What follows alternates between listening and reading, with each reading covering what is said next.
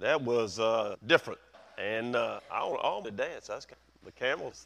If you need a Bible, raise your hand, and these guys will be glad to give you one. I'm going to shock you. You ready? Your Bible just falls open to Malachi, doesn't it?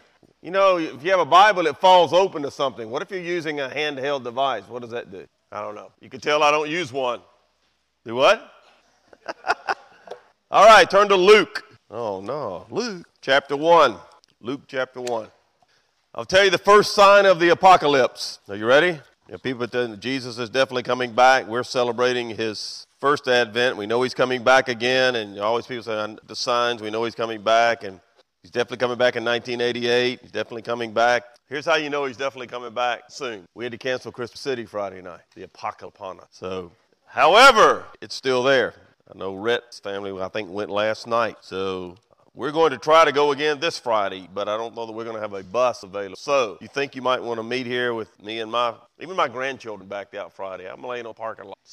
But if you think you might want to go this Friday, we can meet up here in Carpool. Follow me out. They'll let me know, kind of let me or Mary know after. Think you might want to go this Friday where God lives at Christmas City. You might want to see where God lives. It's interesting. You think about Christmas and everything that goes on, and I love the lights, and I love shared with many of you over the years that my mom's absolutely lived Christmas. She did not have a lot of joy in her life because her husband, tough life, loved Christmas. But I have a younger brother, who was born December 12th. My mom thought it was to have a son born December. I was born in January. I was an appointment. Still am to people. I understand it. But my brother was born on December 12th, and I'm not making this up. His name is Kevin. His middle name, Noel.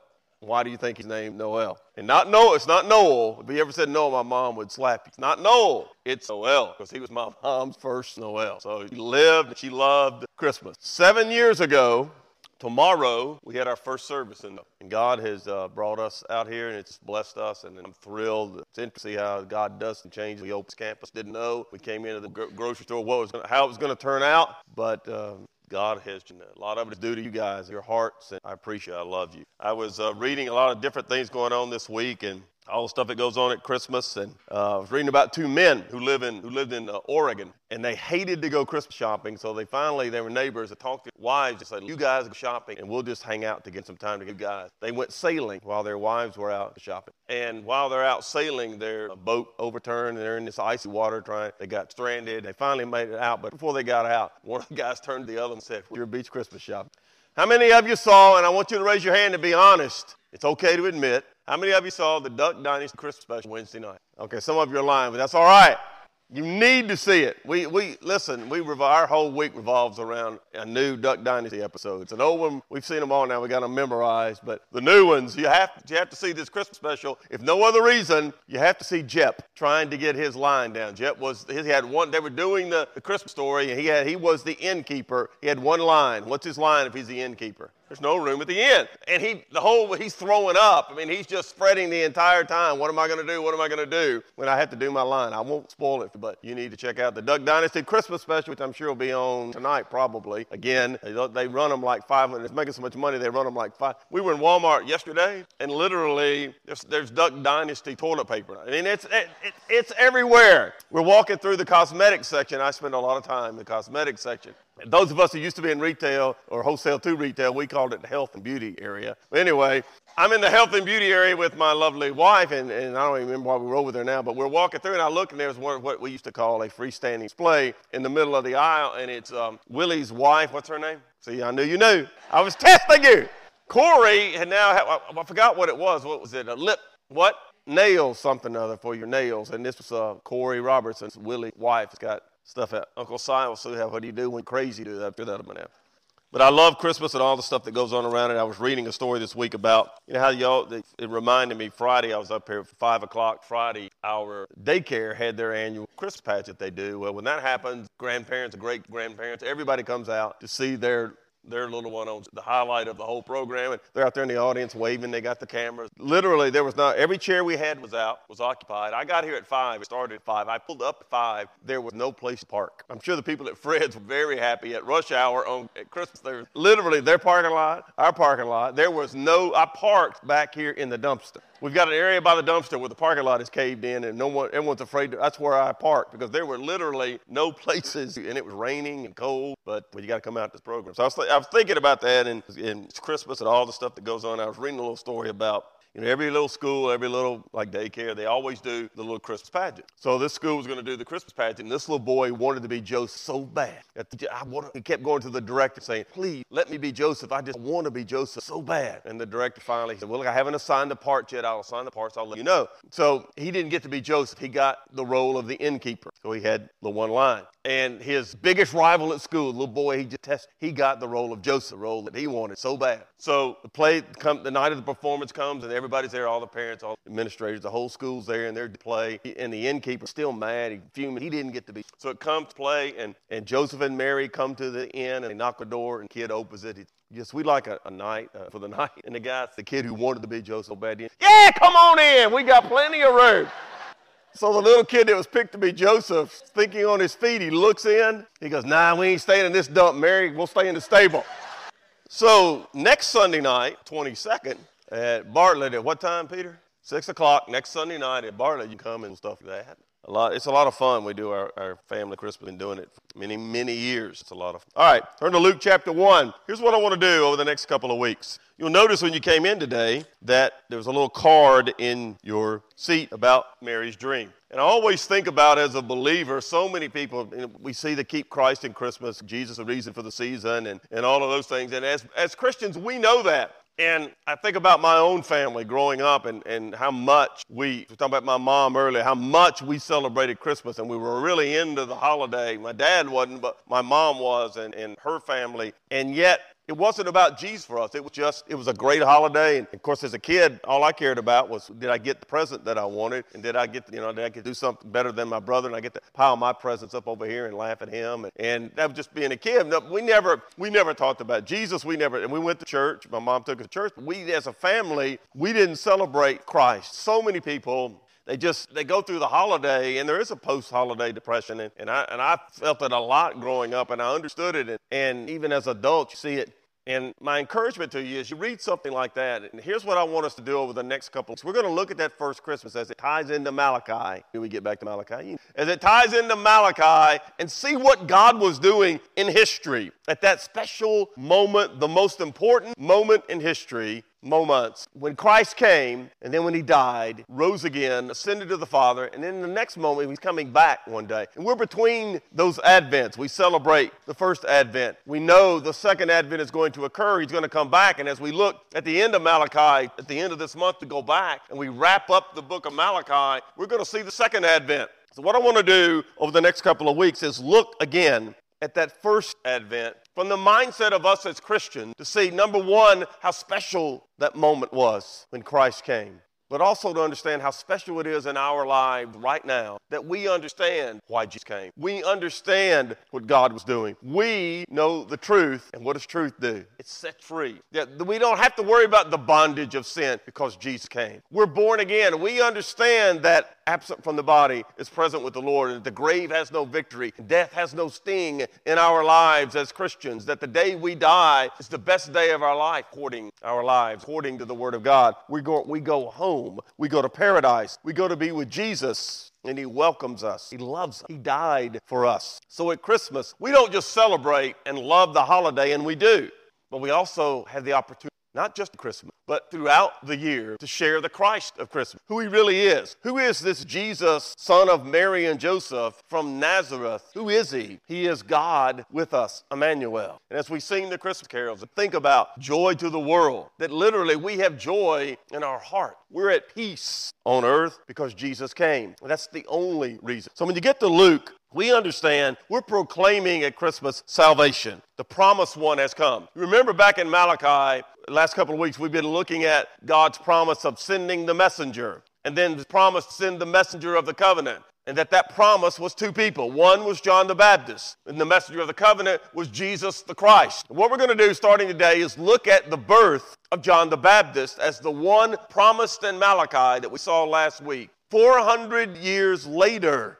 400 years later, God fulfills that promise. There's a lot to be said about that, but one of the things that's most important for us as Christians to take away and share with our world and to encourage each other with, when God makes a promise, he keeps it. It may be 400 years, but he keeps it. It's important for us to live that, share that, understand that's who we are. God's promised me that he will never leave me nor forsake me. So in the moment what you are going through or what I might be going through, God is there with me in the moment. Does not promise to take pain away. Pain is part of the human existence. What he promises is to be there in the middle of it and then to use it for our good, Romans 8:28. So Christmas for us is the opportunity to proclaim to our world the promised one has come. The Messiah, the Christ, the messenger of the covenant, Savior of mankind. He's our only hope. He is Emmanuel, God with us. Unto us a child is born, unto us a son given. He is the Son of God. So in Malachi, God promised to remember. He promised to spare. We were looking at last week. Promise, remember. He promised spare. Promise to show mercy. Christmas, he keeps the promise. Someone has said that if our greatest need had been information, God would have sent us an educator. If our greatest need had been technology, God would have sent us a scientist. If our greatest need had been money, God would have sent us an economist. If our greatest need had been pleasure, God would have sent us an entertainer. But our greatest need was forgiveness. So God sent a Savior. That's what Christmas is that we understand it, we know it, and now we want to share it. Live Christmas. So let's look at the birth of John the Baptist in light of Malachi 400 years later, known as the silent years. And when you get to Luke chapter 1, 400 years after Malachi, it is a dark time for the nation of Israel. They've not heard a prophetic word from God in 400 years. Their spiritual leadership is corrupt. They live only by tradition, and they keep the people under their thumb. God is nowhere in, even though they give lip service to it, what they do. Jesus said over and over, do not be like the Pharisees, not be like them. They were the religious leaders.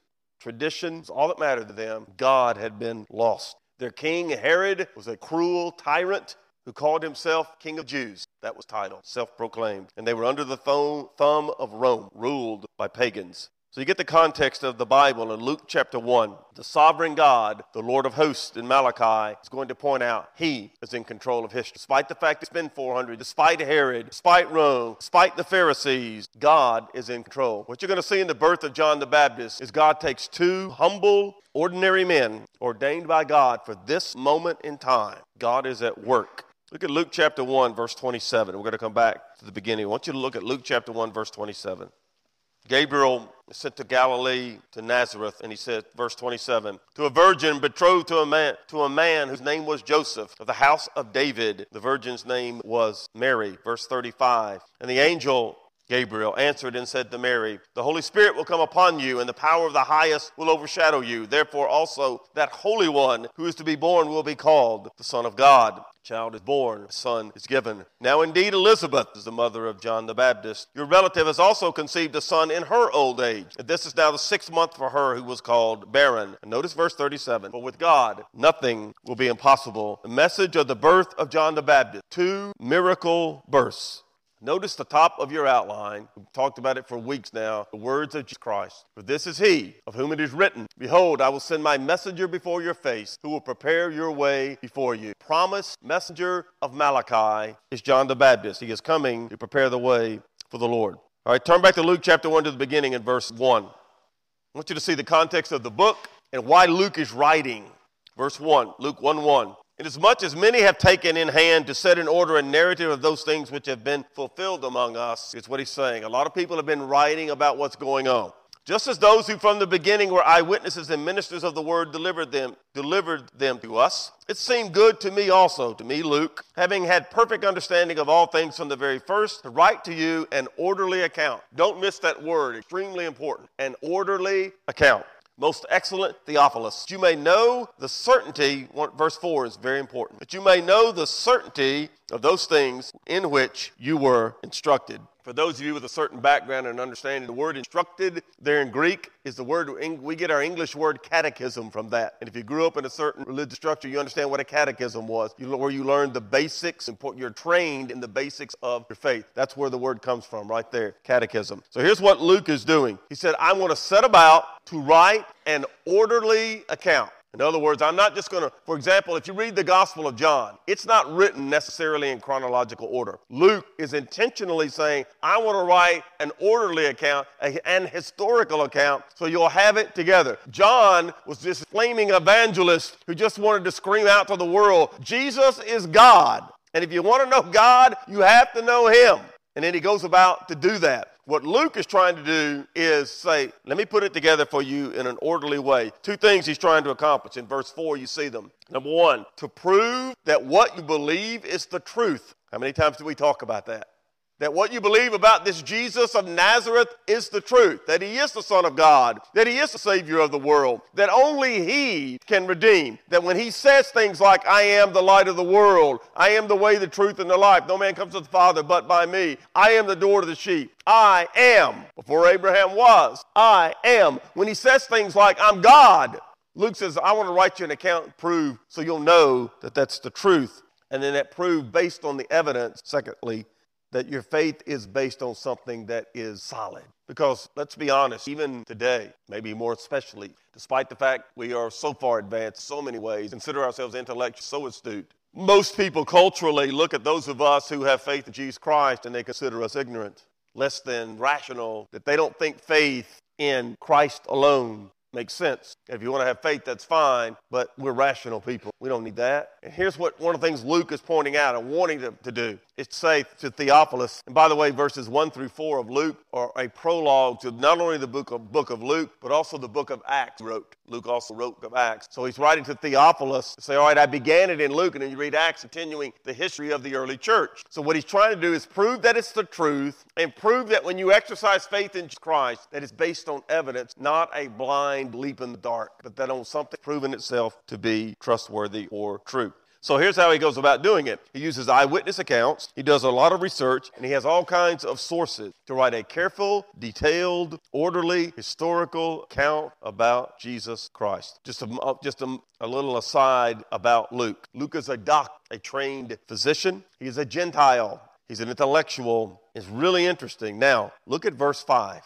This Luke, who is a doctor, who's doing this careful research, who is trained, an intellectual, a Gentile, not a Jew, he begins this orderly, historical account to prove. He begins, and he's a physician. He begins it with the story of two miracle births. The birth to a virgin, Mary, and the birth to a lady too old to have children, who is barren. So clearly he considered these things to be factual, not fables, that Jesus was born of a virgin and that John the Baptist was born to a woman who had been barren her entire life, never had children, and was too old at the point to have children, like Abraham, like Sarah, that example. So he begins this orderly historical account with two miracle births. So I want us to begin this account with the birth of John the Baptist with Zacharias' prayer. So look at verse 5.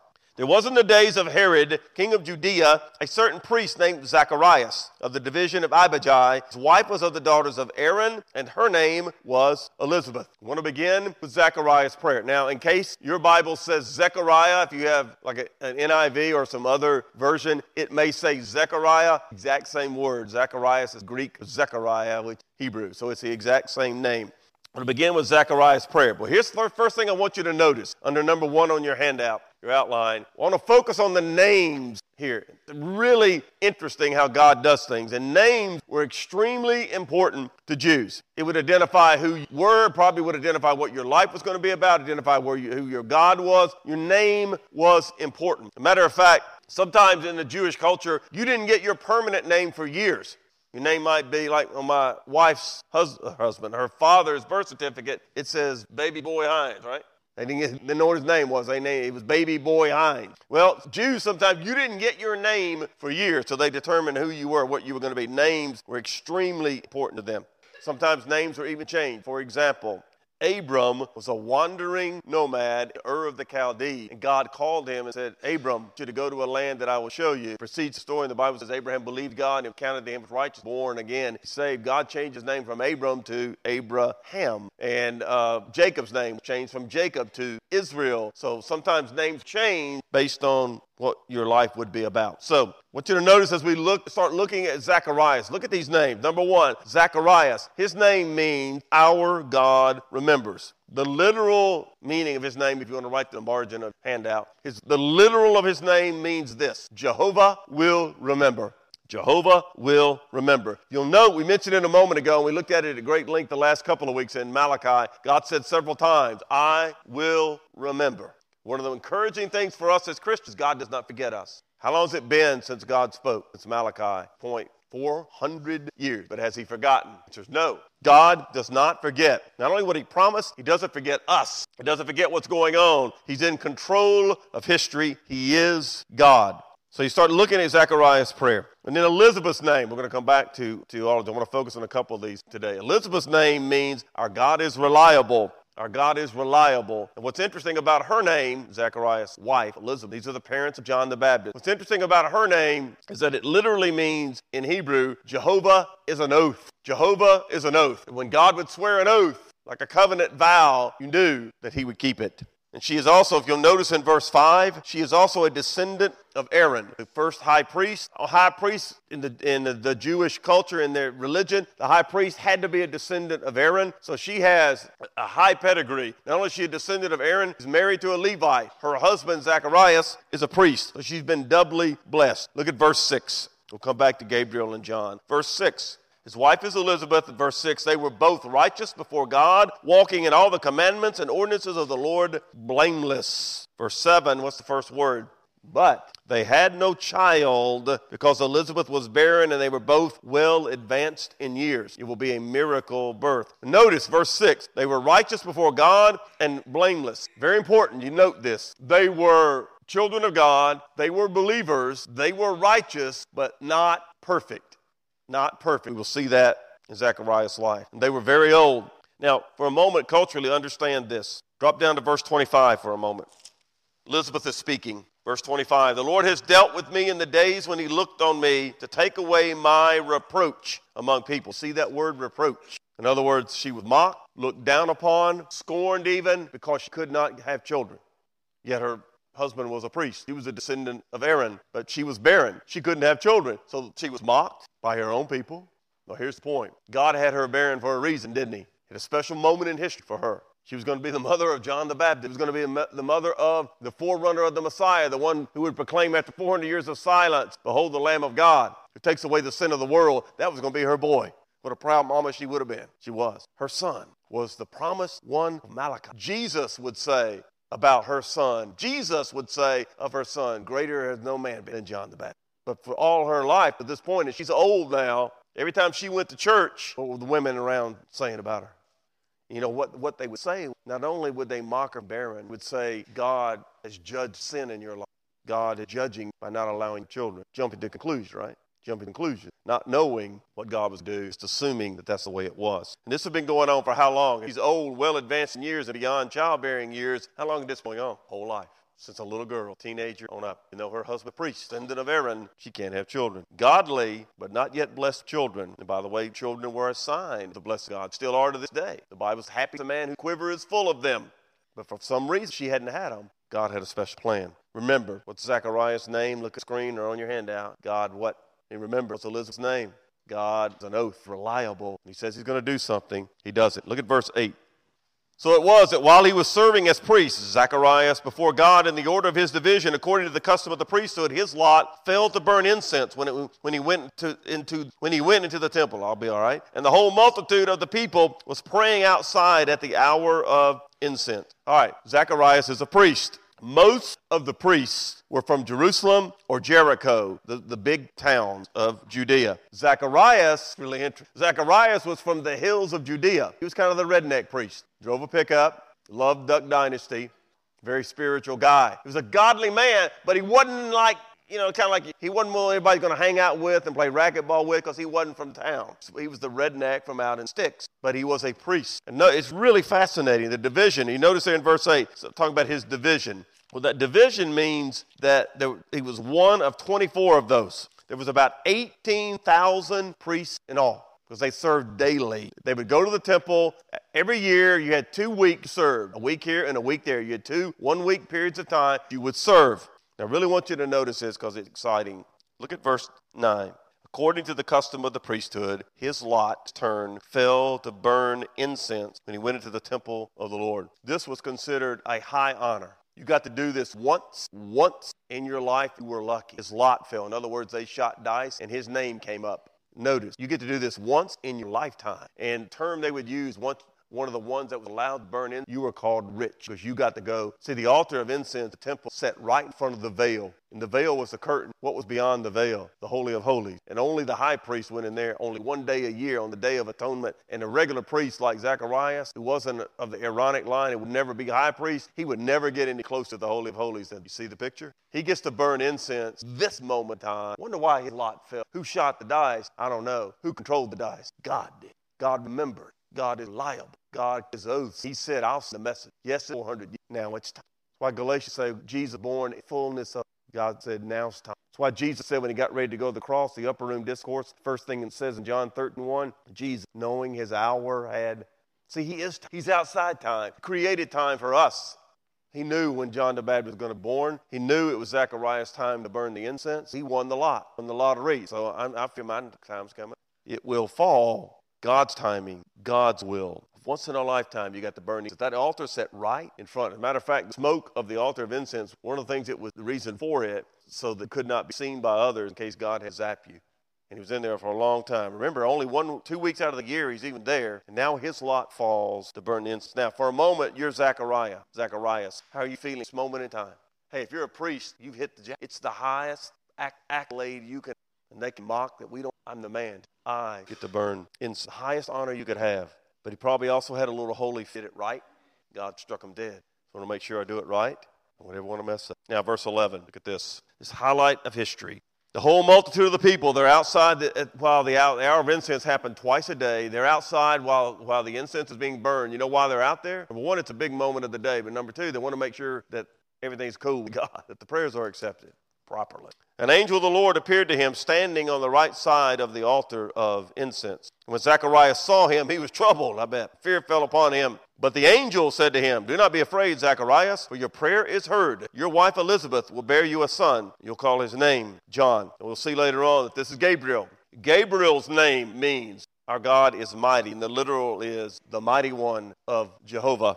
And notice verse 11. You're Zacharias. Out of your whole life and your whole ministry, you're at the moment, the greatest moment of your ministry is occurring right now. You're standing before the altar, you're burning the incense, and you kind of got this holy fear. I'm going to make sure I do it right. And now the angel Gabriel shows up. You're thinking, what? I done messed up. I did something wrong. Why would he be here? But I want you to notice, because it's a recurring theme in the Christmas. Every time Gabriel shows up and speaks, he has to say what? Don't be afraid. He must have been one scary dude and when he appeared as the angel. Don't be afraid, Zachariah. Your prayer is heard. Do not be afraid, Mary. To the shepherds, all the angels, the shepherds. Fear not. Do not be afraid. See, the beauty of Christmas. For us, Christian, God for us has nothing to do with it. If he sends Gabriel to us, it's a good thing. Maybe he may have to be punishing us. We'll see in a moment. Or see, he's going to have to punish Zacharias, this boy, and he's giving him this grace. So when he turned and he sees him, I bet he was afraid. And I bet those knees were smoting together, as they would say. I love the picture. This moment, our God is mighty. Remembers, reliable. He is our strength, the mighty one of Jehovah. Do you realize the last time, if you read through the Bible, Gabriel stood before a man and spoke 600 years prior? He spoke to Daniel. You remember what he told Daniel? He laid out for Daniel prophetic coming Messiah. Same thing he's going to do here, isn't he? Special moment. Told Daniel, here's the 70-week prophecy. Now to Zacharias, your prayer is heard. Same message, Zacharias. Same message to Mary. You'll have a child. Your child will be Savior. Even though you're a virgin, you're going to have a child. The coming of the Messiah, Daniel. The coming of the one who would declare the Messiah, Zacharias. The coming of the Savior, Messiah. I, Gabriel, to tell you, do not be afraid, the godly people. After 400 years of silence, imagine now you're Zacharias again. After 400 years of not hearing from God, who does God speak to? You. What an honor. What an incredible privilege. Do you realize in our lives today that God speaks to us every single time you read this book? God is talking to you. You are his child. You are his tool through which he wants to work. Let people know that he's real, the God who's there, the God who cares, the God who gave his son, the God who initiated Christ by the Christ. So he says to Zacharias, don't be afraid. I love the next statement. What's the next thing he says? Verse 13. What's he say? Your prayer is what? Now, if you're Zacharias, the angel Gabriel standing there, you're burning the altar of incense. What are you thinking? Which one are you talking about? I pray a lot of prayers. Which one are you talking about? Your prayer is heard. And what does he tell him? You're going to have a son. Look at verse 14. End of 13. Your wife Elizabeth will bear you a son. You'll call his name John. You'll have joy and gladness. Many will rejoice at his birth. Joy to the world. He will be great in the sight of the Lord. He shall drink neither wine nor strong drink. He will also be filled with the Holy Spirit, even from his mother's womb. He will turn many of the children of Israel to the Lord their God. It's all about John the Baptist. He will go before him in the spirit and power of Elijah to turn the hearts of the fathers to the children and the disobedient to the wisdom of the just, to make ready a people prepared for the Lord. He is the answer to the prophecy of Malachi and of Isaiah. Now, his name is going to be John. My son's name, John. Andrew. What does John mean? John means gift of God. Sometimes I named our son, but he is. I love this picture. It says, Zacharias, your prayer's been answered. Hey, old man, you're going to have a son. Your wife, far beyond childbearing her whole life, is going to bear this. The answer, prophetic promise, is the one Malachi tells. The message, pair, way of the only higher honor a woman could have had with the birth of them must be her cousin. Their family reunion. My son is John the Baptist. It's Jesus. Come on. Our God is gracious. See this? Please don't miss this. God gives this incredible gift to Zacharias and Elizabeth. Notice how he put the whole world is going to the Messiah, the gift of God. Christmas is about gifts. Specifically, it's about the gift of grace. The gift of grace. He will be great. He will be filled with the Holy Spirit even from the womb. He's going to be unique. John the Baptist is the bridge from the old covenant to the new. The gift of grace. Tell you what I'm going to do. I'm going to stop there today. I want to share something with you, and we're going to finish this up next week looking at Christmas. I hope you understand this idea of joy to the world, how special it is what we share as Christians. That's really what I wanted to accomplish with this, looking at the birth of John the Baptist, is understanding what a great moment it was for Zacharias and for Elizabeth, and then to see that their son, what he was going to do. Do you realize that you have the exact same privilege today? That we get to go out and share what joy to the world really means. That no matter what happened, Jesus still came. He still died. He saved me. He saved us. We are his church. Declare to the world, he is the Christ. He is the reason we have a Christmas. We can have joy. Years ago, there was a lady, a missionary, went to China. Christian missionary. She went to China. She went into this little village. It was not very big. And bandits had just hit that village, destroyed almost everything in there. And she took one of the natives there who was a Christian, took the missionary to his home. And he was upset and distraught. And he said, look, they burnt and destroyed everything. They even burnt my Bible and our hymn book. We don't have anything. And there was one scrap of paper laying there that had survived fire. And the missionary bent over and picked up one scrap of paper, survived fire. She looked at it and said, joy to the Lord has come. That's all that survived the fire out of the hymn in the Bible. So they went down, they got the Christians together, and they went to the little chapel. Couldn't believe, smile, the joy of the hearts, because they had joy in the world. And everything they had burnt down, but they had. That's why Christmas is special. But it's also why July is special. Hot as it is in August, it's special. Lord, we do thank you that you loved us enough to send the Son. The child was born. He gave us a gift. Lord, I do pray as we share gifts as Christians, we'd encourage not just our children and others that we come in contact with, but everybody that we work with, that we get an opportunity to be nice to, that how much we love them because Jesus loved us first. Lord, use us to share the gospel. Use us to live out what we believe as genuine, that we can share genuine joy to the world because Jesus, we pray in his. If you're not a believer, this is the time of year, an incredible time. Say, Jesus, you came for me. It's like that. Remember me. He'll save you. If you are a Christian, wake up every day. Let me share. You stand as we sing, and if you'd like me to pray with you, I'll be down front.